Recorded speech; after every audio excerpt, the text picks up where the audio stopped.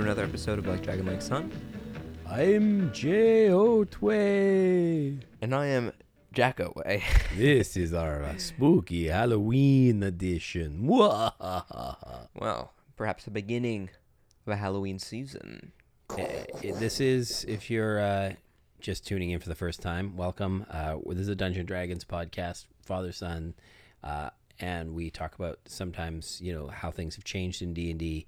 But one thing that's been around for ages is the good old Halloween D&D party. The Halloween D&D party. The Halloween. I'm once again running Curse of Strahd. We're finishing up Curse of Strahd, where we're gonna kill the vampire on Halloween. But maybe that's not your thing, or maybe you've already killed the vampire on Halloween. What are we gonna kill next? What are we gonna do? And we were thinking, what makes for a spooky Halloween one shot, maybe more so than a good old ghost story. That's right. And something we haven't done for a while is just sort of, maybe doing a bit of a random roll up a ghost story thing. Because maybe some of you don't know, but there's this really great book, Van Richten's Guide to Ravenloft. And there's all sorts of tables and things in there that will help you very quickly generate a ghost story of your own that you can run at the table. It is so easy to put a one shot together for your friends. Extremely easy. And before we get into rolling our own, weaving our own ghost tale, let's talk a little bit about the history of ghosts in D&D. What's up with ghosts, right? Ghosts seem to me, and this is definitely the case in the lore, and you sort of look at it, these aren't just your usual undead, right? This isn't a zombie or a ghast or a wight or, one of those sorts of things that have come back. This is something with a story. And here at Like Dragon Like Son, we love a good story. So, yeah, you wouldn't... I sort of sometimes feel it's funny if you just bump into a ghost in a dungeon or something that didn't have anything else. Oh, it's just a ghost. You just got to fight it. You'd be like, what? Why? What's up with this thing? Ghosts usually have a reason that they're sticking around. They have some unfinished business of some sort. And part of, I think, a ghost story or the adventure around a ghost, of course, first is being scared of the ghost, running from the ghost, doing things like to get away from the ghost. We'll talk about why you want to make your players want to get away from the ghost later. But, then learning to somehow communicate with the ghost, find out what the ghost wants. And then, realizing that maybe the solution to your problem isn't just straight up killing the ghost. If you do that, it's just going to come back because it's not really dead anyways. Yeah. And then you've got to figure out how to put the ghost to rest. Is sort of the bigger part of the story. Now, there's certain threats that ghosts do impose that have changed over the years. They used to be the sort of thing that you definitely did not want to have touch you. When I first started playing, if a ghost touched your character lost a whole level. And that was back in the hard grind XP acquisition of levels sort of days. So, yeah, losing a level was terrible. That sucked. I mean, I can't even imagine how that would work in D&D. I mean, there's XP systems, right? But imagine certain party members at different levels. I mean, I know some RPGs do that, but that idea seems so foreign to Dungeons & Dragons. And so, of course, that kind of had to change, right? And we've sort of got something new to replace it now. And we actually see this with a number of different undead creatures. They have life drain. And life drain's not a bad compromise. Though life drain wasn't the first thing that we went to. I just had a quick look in the monster manual for 3.5 edition. And in it, the ghost is draining strength, dexterity, and constitution from your character. Right. 1d4 of each. And that's not crazy unheard of today. I mean, shadows still do a strength drain. Thing, yeah. Some of that stuff's still in 5e. But life drain's pretty simple. It pulls down your hit points, but can also reduce your hit point maximum, which means that if you get healed or things, you can't go back up as high. And for a lot of people, that sort of feels like losing a level, right? Mm. If you rolled hit dice at your last level and you gained 5 hit points and it's just reduced your hit point max by 5 points, well, that feels a lot like losing a level. Although you haven't lost any of your abilities or things that go with that. Mm-hmm. So that was 3.5. So yeah, 3.5 had the reduction in strength and things. And it was interesting that 3.5 still put the ghost in the back of the monster manual along with vampires. And was sort of saying, hey, look, these are creatures that need to have a story. You need to make something more of ghosts. So that's been part of D&D culture now for a long time. That, we want to treat these things slightly differently. And hence why a one-shot's a great, fun, interesting way to do that. I adapted for my players in my Curse of Strahd campaign an old 2E Ravenloft adventure called Eye of, sorry, I don't have it in front of me now. Eye of, or whatever. The Evil Eye. Evil Eye. The Evil Eye. And in it, there's a Vistani craftsman, Raoul, who's traveling with his Vardo making armor. And he's been widowed. His wife has died and left him in charge of looking after their infant child. Mm-hmm.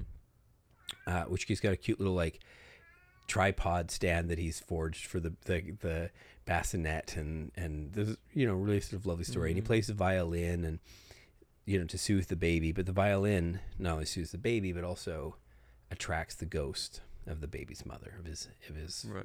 former wife, Layla. And so he asks for the party's help, if they can help get rid of Layla. He'll give them some armor. And the trick is that Layla won't go away until she gets the baby. But anytime she gets near the baby starts to basically to die. So we put a little timer on that, like how many rounds before the baby's dead. And so the party's going out of its way to stop Layla in any way they can, putting themselves between the ghost and the baby. And taking a fair bit of their own life drain and things because of this. But they're heroes; they can handle it. But Layla won't really go away. Won't really leave them alone until they reconnect her with some sort of baby that some sort of children that will fulfill her maternal instinct. Fortunately, for those of you who know the Curse of Strahd campaign, there's a couple of ghosts, children in the very first adventure that a lot of people play, which is the Death House. Rose and Thorn are ghost children, and if you can just find any sort of way to get Raoul and his Vardo to the Death House and introduce Layla to the ghost children, she's happy and she leaves them alone. That's a nice little thread. And it's that's that.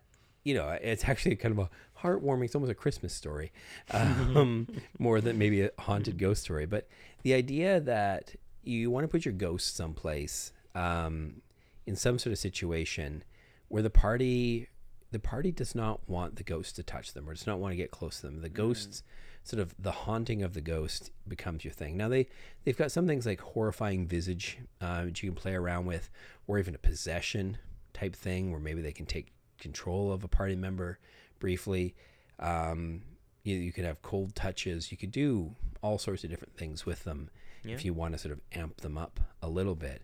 But I remember the day when, the first time we saw a player, his character lose a level. That was like the scariest thing I'd ever seen. After that, if ghosts ever showed up, you ran. You just ran. They really, truly scared us as players. And I think that's a fun thing. If you can sort of figure out with your table, with your players, where their weak spot is, the thing that does scare the players. What is it that they don't want to lose? And then make it that the ghost, that's the thing that if the ghost gets them, that's going to happen. I think it needs to be, and maybe with one shots is maybe you're not as scared to die or whatever, because, you know, you don't have vested interest in a character, but maybe throw this in as a little side quest in a current campaign you're running or something. But yeah, find a way that if the ghost touches you, something really, really scary, bad is going to happen. Because as it stands now, the horrifying visage, one, it can frighten you. But two, and it's not to do with the touch. If you see it and you fail and it targets you with that, and you fail the saving throw by more than 5 or more, you also age 1d4 times 10 years, which could be just 10, which is still 10 years. It's a long time to age. But what does that mean in the scale of D&D, right? If I'm playing an elf, which has a lifetime of hundreds of years. Or Furbolg, or a gnome. Or whatever, right? Like, what does 20 years mean to that character, you know? And understanding those kind of roleplay implications are a lot harder. Maybe, I guess, but I mean, because it's fantasy roleplay that has no mechanics whatsoever for age, that, so what? So suddenly my character's got, you know, a few more gray hairs. Like, you know, his hairline's receded a bit. Like, I don't know. Like, what are we, you know, to suggest that the implication of 10 years is on our character? One thing that might be a few more wrinkles on the face, like. But we've got something for werewolves like this, the idea of a curse, right? Yeah. That needs to be cured quickly or things can go extremely bad. There's a new spell that I think got introduced with Explorer's Guide to Wildemount, or maybe it wasn't, it was, called Time Ravage. Yeah. And that spell, what it does, is it essentially, I believe, 9th level spell. This is the highest degree, and maybe you won't take this to this extreme. Get rid of the necrotic damage, for example. But the way it works is that a target you can see within range puts its physical form through the devastation of rapid aging, right? Which essentially puts them 30 days before their death. Right. Of old age, right? It instantly takes them to 30 days before they die of old age. While in this age state, they have disadvantage on all attack rolls, ability checks, and saving throws, and its speed is halved. You might not be that extreme. Yeah, that's and the only way to cure it is wish or greater restoration at 9th level. Sure. And it restores them to their previous age as well. Well, maybe in your ghost story, you could have it set that, you know, if you can help the ghost settle its unfinished business, that it'll then reverse the effects of the aging on you. Well, yeah, I mean, having it to pass and then, it takes that, and that kind of life drain, it really isn't just 40 years. It's no matter where you are, you're put 30 days before the end. You've got a month to either find the cure from some high priest or some high whatever, and that's a whole, again, like the necromancy curse or the werewolf curse, right? Or help out the ghost, you know, and maybe you can't even directly ask what it wants because it's maybe not all there, right? Some ghosts will talk to you, some won't. And I love the story like that. You go to the town and there's this ghost that everyone's avoiding, you know, and talks about, and everyone's trying to like get away, and there's this terrible haunting story of them, and it's tragic, right? And then you see the ghost and you realize, oh, I mean, this is terrible, and it's hurting these people, and its presence here is it's deathly, it's haunting, it's all these things. But there's also a way that this can be resolved that the townspeople don't really understand, right? And that is whatever the solution might be, you know, whether reuniting them with another set of children that doesn't kill their own, or, you know, in a way that kind of amicably sort of resolves the tension, or they just sort of move on, right? And sometimes, I mean, it could be unsatisfying in a narrative perspective, but there's something very poignant and very deeply tragic about leaving a story like that unresolved. Sure. You know, I think there's there's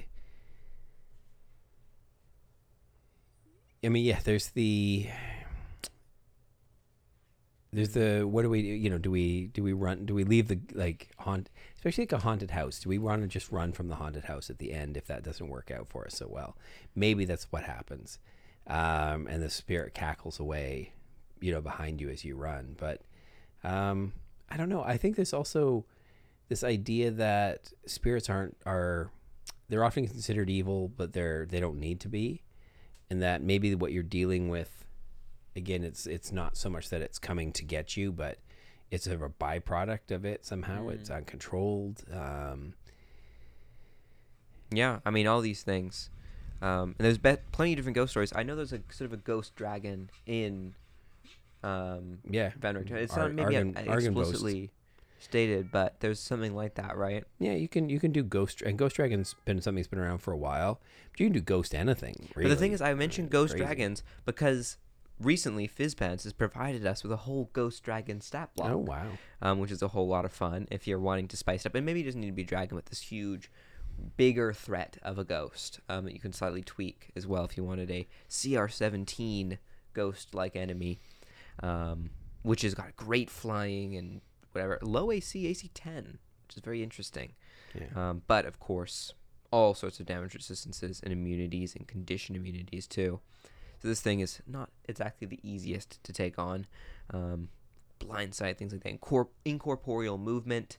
It's got the unusual nature where it doesn't need to, air or food or drink or sleep, of course.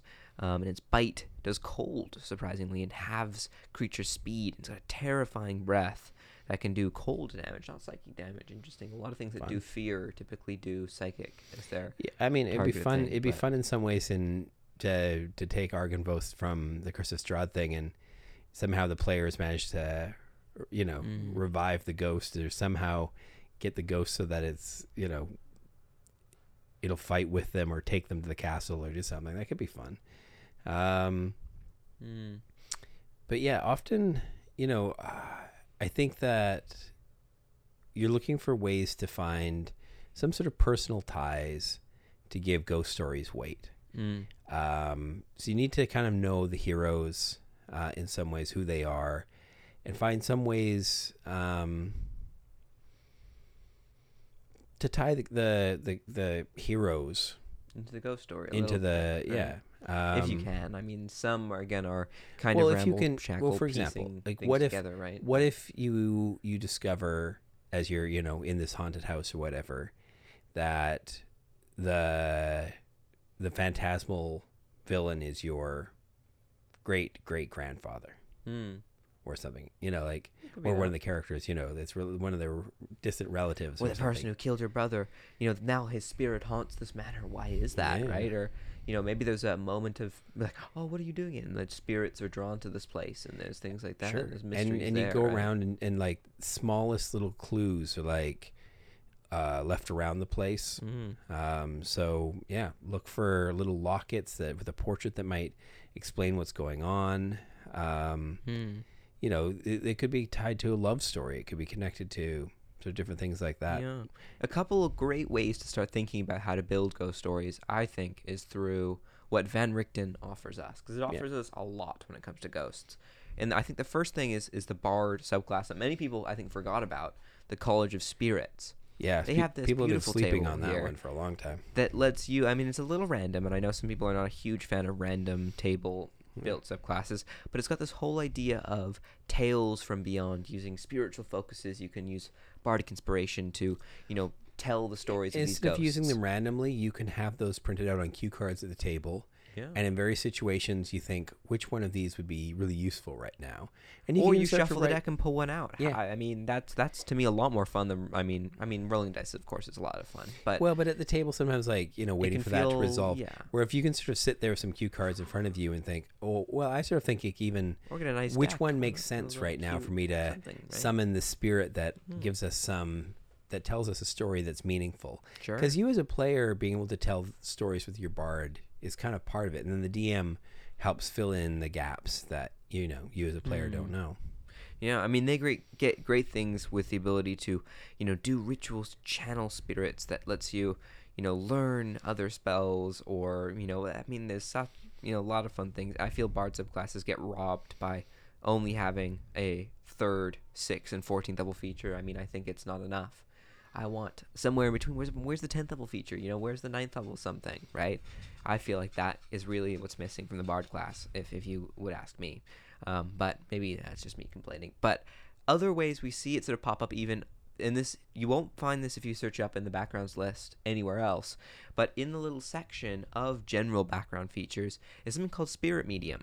And it's something you can substitute in with other features you'd pick up from other backgrounds, and right? But I think it's unusual that these things don't. It kind of bugs me that they don't show up in D&D Beyond, because they're not fully fledged out things, though. They don't have all the ideals or personality traits or the thing equipment that all the other ones But you can give choose right? custom build and then put whatever you want, and then why shouldn't you put this and then one just be able to in? grab that line. Right. Now, of course, you can add your own in. You can very quickly copy and paste this into a custom background that you build that you can see every time. But Yeah, it is a good one. I like it. And what spirit medium gives you is this whole idea is that you're aligned with spirits and can serve as a conduit for them, giving you advantage on certain ability checks like Arcana and Religion to remember or research information about spirits in the afterlife.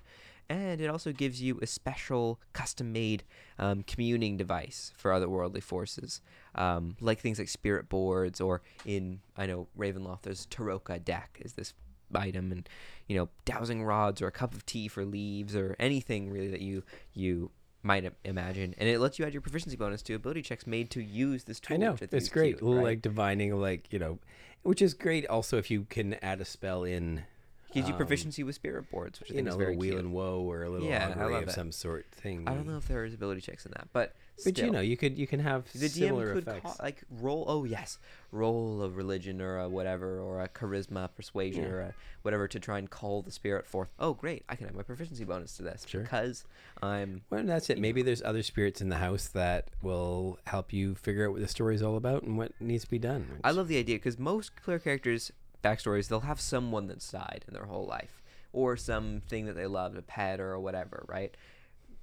Now's your opportunity to make them feel like this is personal now by calling upon their spirits. I mean, the player's not the only ones who can evoke the memories of the past, and some areas are stronger than others, and in these places where the spirits are strong, other spirits can get pulled and drawn from it as well if their business is unfinished. Or perhaps the spirit is wreaking havoc by not letting those who pass truly move on, right? And so now all these could be an opening adventure as well, where all these people who are have loved ones and great parents, grandparents, or close ones or intimate, I don't know, whatever it might be, are now being brought back and not allowed to pass to the other side. And so there's this conflict of the players being able to see and speak with their loved ones or whatever one last time, but also recognizing that this is not the correct fate for them and they need to be put to rest. And I don't know, there's that option there, which I think is cute. Yeah, there is a lot of ghost stuff and a lot of really great stuff in Van Richten's. I was thinking maybe we'd even use the tables here. And There's a whole roll up- section called Ghost Stories as well. Yeah. which I'm sort of sitting in right now. And let's we're gonna not roll on the first table. We're just gonna choose Ghost off the first table. And Ghosts are only challenge rating 4, but like I said, it doesn't take much if you're gonna up what it can do damage wise to be a much greater challenge rating if you wanted to. I mean, there's some more substantial ghost-like creatures from smaller things like animated armor are kind of ghostly if you think about it, the way that ghosts could perhaps be inhabiting them. Specters are lower forms, obviously, and poltergeists are collections of those things. Banshees are a classic example of a slightly weaker, similar to ghosts, but a little bit different lore-wise. I think banshees are a lot of fun too. Revenants could be possessed creatures, although they're a little bit more zombie-like in a sense. And then there's one which I think people don't recognize at all, the Gallows Speaker. It's from Van Richten's. From it's sort of, Ravenloft. And that is a much more powerful form of the ghost. Yeah. They also suggest on here their highest level one, the Dullahan, which also others may not recognize, but that's basically the Headless Horseman. Maybe that's not as ghosty as some people might want. I think the Gallows Speaker could suit that I think need, the Headless though. Horseman for Halloween is always a it's fun. a great Halloween one, no doubt. But it gives you, this whole thing gives you tables for some monsters if you need them, if some ghost story villains, some torments, settings as well, adventure sites where players could head to, and specific story plots as well. So let's go roll up some of this stuff and we'll come up with All one. right, should we start with the villain? So story villain. Do you got right. D10 there? I have a D10 right here. All right, roll that for us. I got a 9. So the villain is a ghost hunter who inflicts hauntings on unwitting clients and then charges to remove the undead. So those they kill, or those that maybe they cause the hauntings themselves and then advertise themselves as the ghost hunter that can rid them of their problems. So they're not only killing the undead, slaying the undead, but are kind of the reason behind it. So that there's their twisted villain motivation that's exploiting both ends of this life and death cycle. Yeah, and so how has our party gotten involved with this guy? So again, like I'm imagining like maybe the party's staying at their at a a spooky house of some sort. You could use the House of Lament map from Yes, from Van Richten's as well. if you want, or any sort of place. And then suddenly, there's a ghost that shows up of some sort, scares the hell out of the party and everything. And that following morning, then there's a knock at the door, and there's a ghost hunter who says he can remove the ghost for you. Yeah. So they spend the next night together, and you learn a little bit about his whole deal. And he's from the town. He's he's known as the ghost hunter. Maybe even comes recommended. And in this big display, there's this chase, and he shows you all the methods of hunting down and tracking a ghost. And then, somehow he knows exactly where it's meant to be and everything about it already. Perhaps a bit of foreshadowing before he masterfully slays it, and the party is ridded. And you do this whole flickering lights and a big battle and you make it seem like even for him it's a task, and only with the party's help can he do it. And it goes. But usually there's the fee, right? But then the twist on that is that somehow it didn't work. Right. And he's like, well, what do you mean? I've got the ghost right. But then maybe there's something else that's been awoken, or something bigger, or maybe it goes awry. Maybe the ghost that he's been dragging around to all of these places suddenly turns on him. Oh yeah, maybe it's a deal, right? Maybe some kind of deal that he's maybe twin hunters or some kind of relationship there, and they knew they could, there's some kind of symbiotic, and then there's this falling out between them of this ghost who's sick of being chased and hunted over and over and over and over and over. Until it kind of snaps and breaks, and now there's a real haunting on their hands. Or it doesn't work. And for some reason, the party doesn't yet know the ghost hunter's a fraud. Mm-hmm. And maybe a big part of putting the ghost to rest is confronting, the fraudulent situation that's going on, getting the ghost hunter to admit to what they've done, and to somehow do whatever it takes to free. Well, the ghost hunter has always had the power to free the ghost, and just never has. Just won't, because it's worth so much money. And at one point, maybe there was some kind of deal between them that was working out, but now, after all this time, is turned into this terrible, predatory sort of relationship of them always hunting them down and profiting. And this could actually be quite an interesting low level. I could see this. Like level 2 or 3 sort of introductory sort of adventure for players, because there's a little bit of intrigue. You could still be chasing, you could still go around a house and explore things, and have the ghost jumping out in various spots, and have some fun for an hour or two chasing things around, and being chased like Scooby-Doo style around a place. You gotta be careful, hit point levels aren't so great, so lots more reason to run actually as well. Or maybe he also got something of doing the whole greater, because he knows, certain members of the party and those that he helps will start to get rapidly aged, right? Will get rapidly aged, and then he can sell the cure to them too, and maybe there's a whole other priest friend he's got on the grift as well. And so there's this whole exploitation of this ghost hunting act, and he doesn't even know how to hunt ghosts, to be honest. Maybe he does the whole exorcist deal, and that way he can also kind of be this priestly figure that could offer exorcisms or whatever, right? But I like that idea of flipping the, whatever character they invite to exorcise the undead is actually the real villain in the story. Speaking of possessions, it seems our little familiars possessed with energy tonight. But there is a ghost story, Torment, and maybe this isn't appropriate, but I think there's some fun ones in here. So maybe if we roll a d8, see if there's one that we like. 6. All spirits obey a dark lord who can't touch anyone without stealing their soul. Well, if we think about the Dark Lord as so this is sort of saying, okay, right? So this is whether they're living monsters or ghosts. Dark Lords in a ghost story setting are the architects of their own tragedy. So in some ways, what we're suggesting on with this role would be to sort of say, okay, if we were building more of a domain of dread. So again, maybe with our story of our ghost hunter in that one, maybe there is a Dark Lord in the house of some sort. Maybe the house itself is a domain of dread that has been dormant. Ooh, imagine like a hotel of some guy. And that this guy and his dumb little ghost thing has just brought just enough phantasmal energy into the place with his stupid little ghost trick to trigger something bigger, something, the return of the innkeeper who always has to wear gloves when dealing with everything, because anything it touches, any living creature he touches, he steals its soul. Could That's be a she as interesting. well. I like that. And then there's this an innkeeper to me makes it seem like there's this place that the party's gone into. That whole Hotel California, you can check in but you can never leave. Yeah. And there's something about the idea that You can check out. you can check out but you can never leave, right? That's how it goes. And that once they've checked into this inn after a long, arduous trek through the rain and the fog and the crashing really of their good, cart actually. and now they're in And this hotel. it's sort of a classic sort of. And you can then have a lot of NPCs as well who are joined in on this it's a mystery. dark right? and stormy night. The road is washed out. You need a room.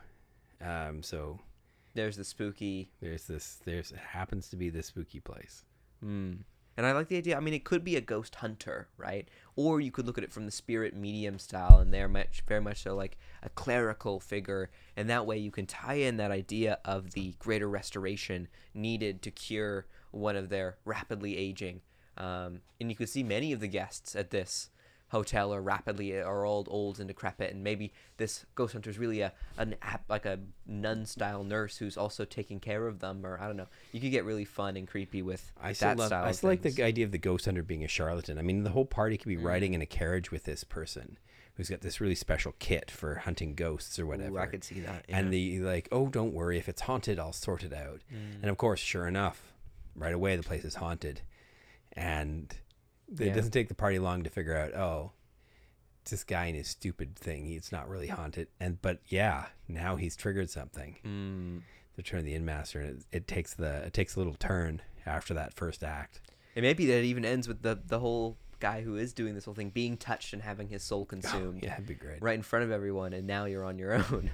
So I mean, I like to sort of think of one shots in the terms of sort of that little 4-room dungeon sort of approach to it, sort of thing. So you don't have time to go into a huge story, so you got to have the sort of first thing that happens. Let them sort of sort that puzzle out, and then that doorway opens up into sort of the next sort of event, and sort of just have these quick sort of chain of things that very quickly get you to recognizing that you're in something more scary, and that you're in a ghost story. I think it gives you a list of settings, but we've already kind of got this really neat sort of hotel inn. I think just naming a couple of the ones that are cute. I like number 4, where the victims of violence can't cross into the afterlife until their murders are solved. And so there's this whole investigating, paranormal investigation, thing going on, very noir style, and that you're doing it not only for getting justice for the families, but also for the victims who are unable to pass into the afterlife. And what you could do is you could have 3 ghosts floating around the place. Sure. And then you could have 3 sets of. You could do a bit like Clue, like the board game Cluedo, right? So you've got there's 3 murder weapons and 3 sort of like letters or motivations or something else that tells a story of somebody who would have killed them, but they're kind of scattered around. So the players find them fairly quickly as they look around, and then they've just got to try and do a little deduction of which one matches which ghost. And when they finally figure out that, it's more of a puzzle night almost, for your players to figure out which ghost belongs to which thing, and then put them out of their misery. Yeah, that's actually sort of a little matching, and you'll figure out which ghost is it really talking about, and maybe it's not very very clear at first, and then you slowly disambiguate that and give the right ending to all the different ghosts. And if you try and go well, what about your love? And goes, I have no love. What are you doing? And you get it wrong, and I could see that being a fun way to, a mystery that isn't just one thing. There's having to juggle all those different pieces, and suddenly you don't know which one fits in which hole. That's quite a clever idea, there's one more clue outside of all of it that doesn't seem to fit with any of the 3 of them, and that ties back to your main innkeeper. And when you get that piece together, when you confront them with that, then that leads to your final sort of act. Final thing you have to do. Yeah, I like Something locked in the attic, probably. that.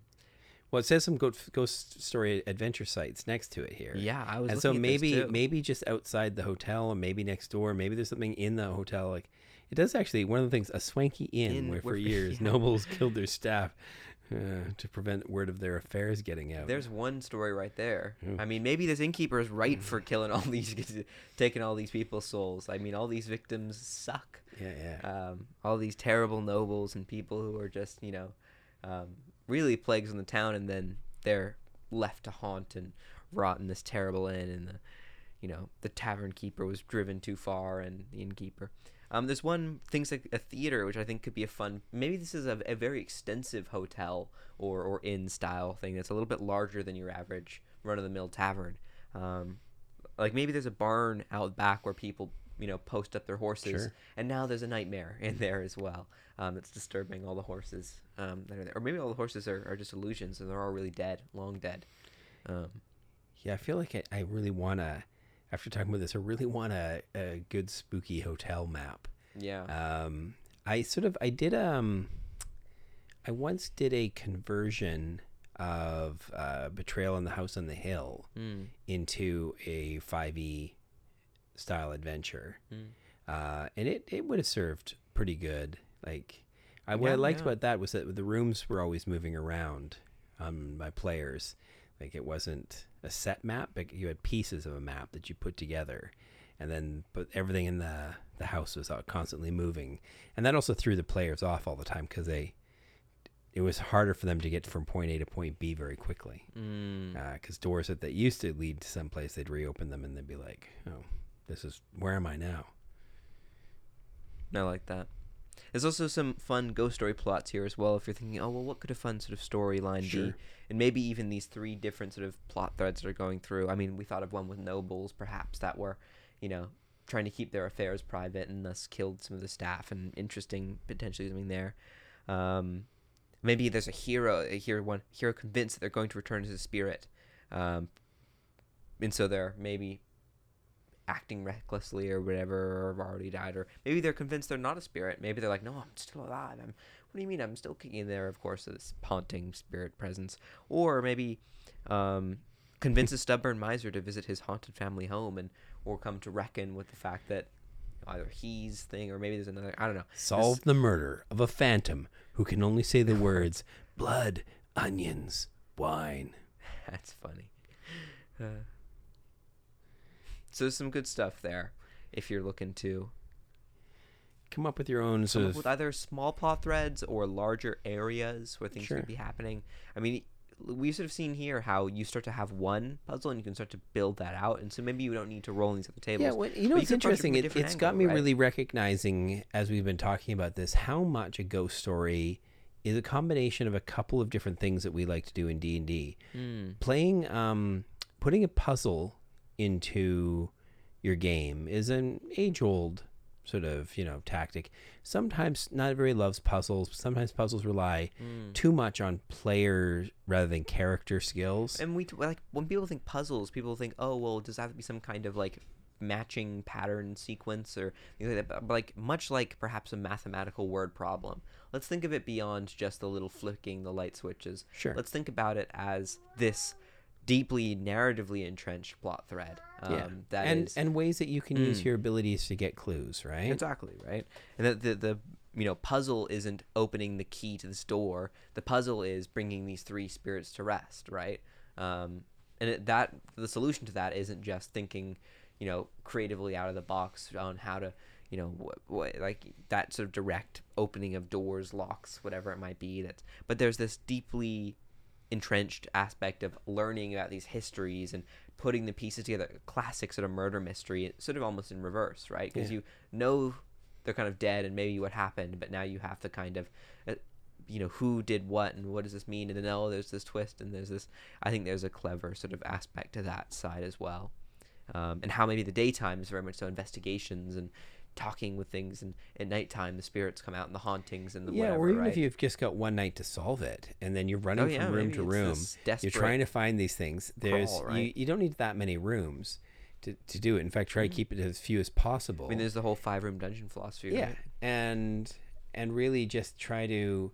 I mean, even that doesn't even require real rooms, right? Like one of the rooms of the dungeon could be, yeah, you visit all the guest rooms on this thing, and you're gonna find in each one of them, there's a set of clues, maybe, and with that as well, there's like an ability challenge of some sort. It's a battle, perhaps. Maybe there's a chase sequence that you have to run through.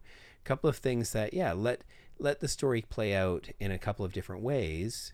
Let players roll some dice.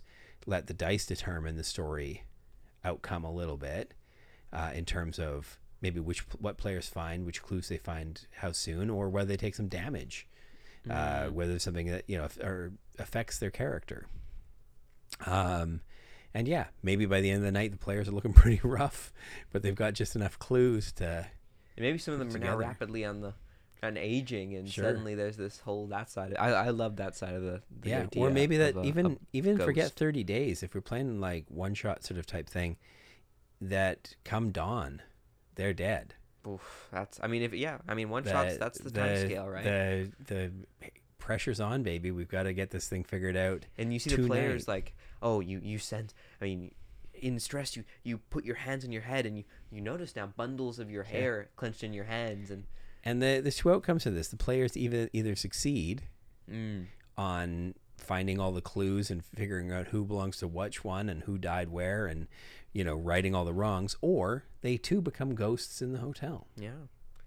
Oof, that's a crazy ending. Zooming out, and seeing them as all ghosts that proliferate the hallways, and then you go, suddenly a crash, a caravan, a new set of adventurers stumble into the hotel, and then that sort of cyclical nature of this weird inn hotel consuming people's souls, and I like that. Could be good. I think that's a very fun place to end this episode off on, unless there's any other words. I think that's a great episode on the history of ghosts and Dungeons and Dragons, where they're at now, what you can do to maybe adapt them or improve them or make them a little bit more frightening. Again, that run away as fast as you can, feeling that they give. Ghost stories are good any time of year as well. Honestly, how universal ghost stories are and how versatile they are. I mean, I think of all of the myths, werewolves are very. There's the idea of this body transformation everywhere, right? But they're very somehow centric to perhaps, or even vampires, very European idea. But the ghost stories exist everywhere in the world. In all cultures, in all times, there are ideas of spirits of the dead that come back to haunt. We didn't even think about it that way, but now that you mentioned that, like we live in a place where in August, there's an actual festival called the Hungry Ghost Festival. And we'd even run a one-shot once. And it doesn't even need to be a ghost stab. Like, we had the Sorrowsworn, the Hungry stab for that one, which was because the idea of here is people are often burning votive offerings that send things like food and money and valuables to the spirit world. And so we played I think you had a samurai for a one-shot, and basically we had it set up so you had to turn all the little red lanterns in town on in order to get rid of the hungry ghost. The Sorrowsworn. And then I had some other creatures, some measles, who are also sort of shadow felly type things that can bamf around, and they were trying to put out the lanterns. So it was basically a race between like you trying to kill measles and light things up and staying far enough away that the Sorrowsworn the hungry didn't kill you. Yeah, that was a fun one. That was a tense one too. But again, that's another way to do a ghost story. If you're like, listen, if you're still with us and you're like suddenly thinking, I don't like story. Okay, we should have maybe opened with this. Hey, you could just do this as a one-shot battle too. Yeah. Forget the story. Get the pretense out of the way and then go for it. Although, again, makes me think ghosts, spirits, thinking about Spirited Away, things like that are much more somehow whimsical and a little fey. They're still all about these spirits that, whether they be spirits that have passed on or spirits that are whatever, right, that exist. Of course, that takes the idea more of animism style approach to spirits. Yeah. That they exist within all things and that they're more than just, afterlife ideas, which is more the haunted, perhaps ghostly imagination of it. But why not make it a little? I mean, that's also an inn or a hotel or It sure a is. bathing onsen spa for the dead or for spirits, right? Whatever it might be. And so you can maybe take an approach like that, whether it Yeah. be gothic or more a little bit more whimsical or fun. If you're a table that doesn't vibe as well with super creepy, spooky horror elements, or can't really get down, or maybe you're just not mastering that DM style or too nervous to approach it that way. I don't Yeah. know. I think what we're trying to say here is that there's plenty of ways to do the idea of a ghost and a spirit justice more than just dumping one in your dungeon, because then that comes back to the age-old question: what is this thing doing here? What is this thing's story? Yeah. How come it's haunting here? What Of the all heck? places, and it's not hard to make a ghost story, and I think that is really how you crush Yeah. the ghost. Well, and I think it's how you crush D&D. Yeah, like I said, we've set up one shots and had a good fun time with that, but that are just all fights. But I think the best nights, the best games are ones when there's just a little bit more story being played out. Yeah. All right. Thanks for joining us in another episode of Like Dragon Like Son. And happy Halloween. Ooh.